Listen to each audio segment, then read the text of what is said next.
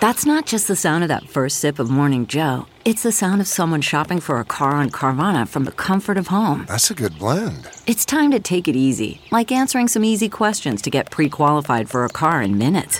Talk about starting the morning right. Just like customizing your terms so your car fits your budget. Visit Carvana.com or download the app to experience car shopping the way it should be. Convenient, comfortable. Hey everyone, it's Major Garrett, and welcome to our new podcast. Did you know we have a new feed completely separate from the takeout as well? Please just search Debriefing the Briefing. Click subscribe, and then if you can, and we'd really love this, drop us a rating and or a review. Pretty soon, you'll have to be subscribed to the new feed if you want to hear new episodes of Debriefing the Briefing. Thank you, and now let's start the show. We continue to procure millions of swabs. It's a swab. Anybody like to see what it looks like? Should I open it? Does everybody? The Wall Street Journal wrote a fantastic piece. He has vivified the American way in action. Once it was reluctantly aroused. It was hard to get it aroused, and it is hard to get it aroused, but we got it aroused. Why did you not have social distancing until March 16th? I believe there were no deaths, 0 deaths at the time I closed up the country, and you should say thank you very much for good judgment. Go ahead, please. From CBS Audio, this is Debriefing the Briefing. Here's CBS News Chief Washington Correspondent Major Garrett. Hello from Washington and welcome to Debriefing the Briefing, a summary of the daily White House Coronavirus Task Force briefing. 2 briefings this weekend, the 43rd and 44th of their kind. In addition to those briefings, governors and other experts weighed in over the weekend on where the nation is heading in terms of COVID-19 challenges. President Trump said repeatedly over the weekend U.S. testing capacity for the virus was adequate and implied governors of both parties were failing to use available testing capacity. Though in the April 19th briefing, the president said he was going to use the National Production Act to require an expansion of the production of swabs needed to conduct COVID-19 tests. On this question of testing capacity, we begin with the voice of Maryland Republican Governor Larry Hogan during an appearance on CNN's State of the Union. I talk to governors on both sides of the aisle nearly every single day, but to try to push this off to say that the governors have plenty of testing and they should just get to work on testing, somehow we aren't doing our job, is just absolutely false.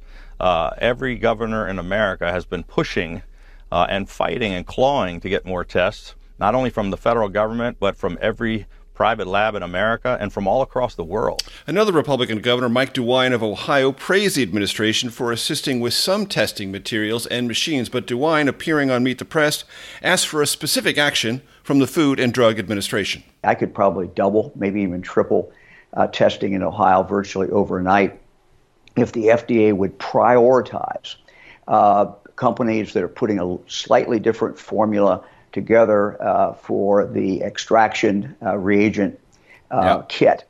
And that's if the FDA would do that, we have a worldwide shortage of some of the materials that go into this. So we really need help. Anybody in the FDA is watching.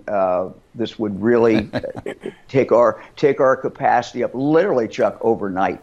In some states, the problems are simpler and therefore more frustrating. Michigan Democratic Governor Gretchen Whitmer said an acute shortage of swabs to take COVID-19 tests and the reagents necessary to accurately process the results were holding testing capacity back. Whitmer appeared on NBC's Meet the Press. We have the capacity to double or triple the number of tests that we are doing, but we need some of these supplies. The reagents and the swabs are absolutely essential.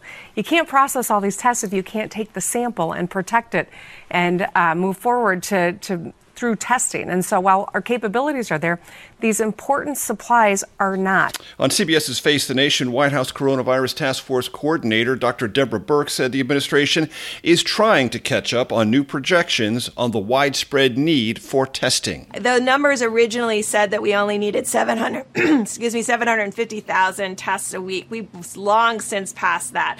The new number coming from Harvard is the 500,000 a day. What we're trying to do is look at this in a very data-driven, granular scientific methodologies to predict community by community the testing that is needed. At the same time, working with every laboratory director across the country that have these multiple platforms to really understand and find solutions for them on their issues related to supplies. Also on Face the Nation, former FDA Commissioner Dr. Scott Gottlieb said challenges await companies and small businesses when testing does in fact become widespread. Gottlieb said he fears bigger companies will get first in line for testing when smaller companies or those with a majority of blue-collar workers may in fact need them more. I think where the government can play a role is helping to subsidize these activities in the near term so that we can make sure it's available not just to white-collar jobs in offices, but also shop floors and factories where there's actually more risk to employees because they can't naturally social distance, or helping small businesses come together and put machines in local communities because they're going to have a hard time doing this.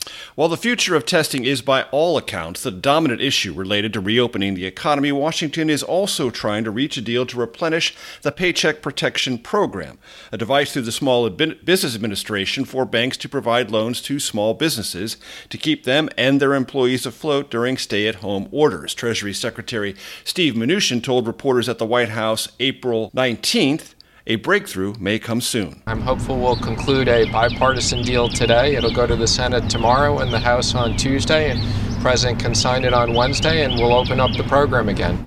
Congress originally provided $350 billion for the loan program. That amount has now been exhausted. The administration is looking for another $300 billion, while also just recently acceding to demands from congressional Democrats to allocate more on testing and direct new funds to help hospitals struggling to care for COVID-19 patients or make up for lost revenue due to cancellations of elective surgeries. Late last week and over the weekend, attention also focused on whether COVID-19 came from a specific virology lab in Wuhan, China. President Trump said earlier in the week the matter was under investigation. The question appears now to be whether the virus escaped accidentally and spread more rapidly than the Chinese government disclosed. Mr. Trump said Saturday there might be penalties against China if it, quote, deliberately, unquote, let COVID-19 run rampant. The president also said, though, quote, a mistake is a mistake. On Face the Nation, Dr. Birx addressed the origins of COVID-19. We know it originated in China. We just don't know specifically how and where. I don't have an evidence that it was a laboratory accident. I also don't know precisely where it originated. So until we have the concrete evidence, which we struggled with other pandemics and other zoonotic events. These are zoonotic events. They come from animals into humans. And so figuring that out will be really critical, as well as figuring out, could it have happened in the lab? Right now, the general consensus is animal to human. And all throughout the weekend, the top healthcare advisors to President Trump and the coronavirus task force said numbers of cases, hospitalizations, and intensive care unit requirements linked to COVID-19 were on the decline and considered that a positive sign, and numbers that indicate efforts along the lines of mitigation and reducing exposure by adhering to social distancing and living within the guidelines of stay-at-home orders across the country were showing beneficial results. It's worth taking a close look at the numbers as this new week of COVID-19 realities dawns. In the United States, 763,000 cases. Just over 70,000 of those cases, patients recovered fully. 40,521 deaths as of April 18th. And according to the statistics, there are 111,327 known and recorded outcomes. 64% are recoveries, 36% deaths. That's all for this episode of CBS Audio's Debriefing the Briefing. Until next time, I'm Major Garrett in Washington. If you like The Takeout, you can listen early and ad-free right now by joining Wondery Plus in the Wondery app or on Apple Podcasts. Prime members can listen ad-free on Amazon Music. Before you go, tell us about yourself by filling out a short survey at Wondery.com/survey. It was the biggest scandal in pop music. The stars of Milli Vanilli, the Grammy-winning multi-platinum R&B phenomenon, were exposed as frauds. But none of this was their idea. So whose idea was it? Enter German music producer Frank Farian. He saw the success of acts like Michael Jackson and Prince, and he wanted in, no matter the cost. So he devised the perfect pop heist. two once-in-a-lifetime talents who were charismatic, full of sex appeal, and phenomenal dancers. The only problem? They couldn't sing. But Frank knew just how to fix that. Wondery's new podcast, Blame It on the Fame, dives into one of pop music's greatest controversies and takes a never-before-heard look at the exploitation of two young Black artists. Milli Vanilli set the world on fire, but when the truth came out, Rob and Fab were the only ones who got burned. Looking back now, it's hard not to wonder, why did everyone blame them and not the man pulling the strings? Follow Blame It on the Fame, Milli Vanilli on the Wondery app or wherever you get your podcasts. You can binge all episodes of Blame It on the Fame early and ad-free right now by joining Wondery Plus. Hi, this is Jill Schlesinger, CBS News business analyst, certified financial planner, and host of the Money Watch podcast. This is the show where your money is not scary. It is a show that's all about you. It's your questions that make it possible for me to provide unconventional and entertaining insights on your money, and maybe more importantly, on your life. Follow Money Watch wherever you get your podcasts. You can listen ad-free on the Amazon Music or Wondery app.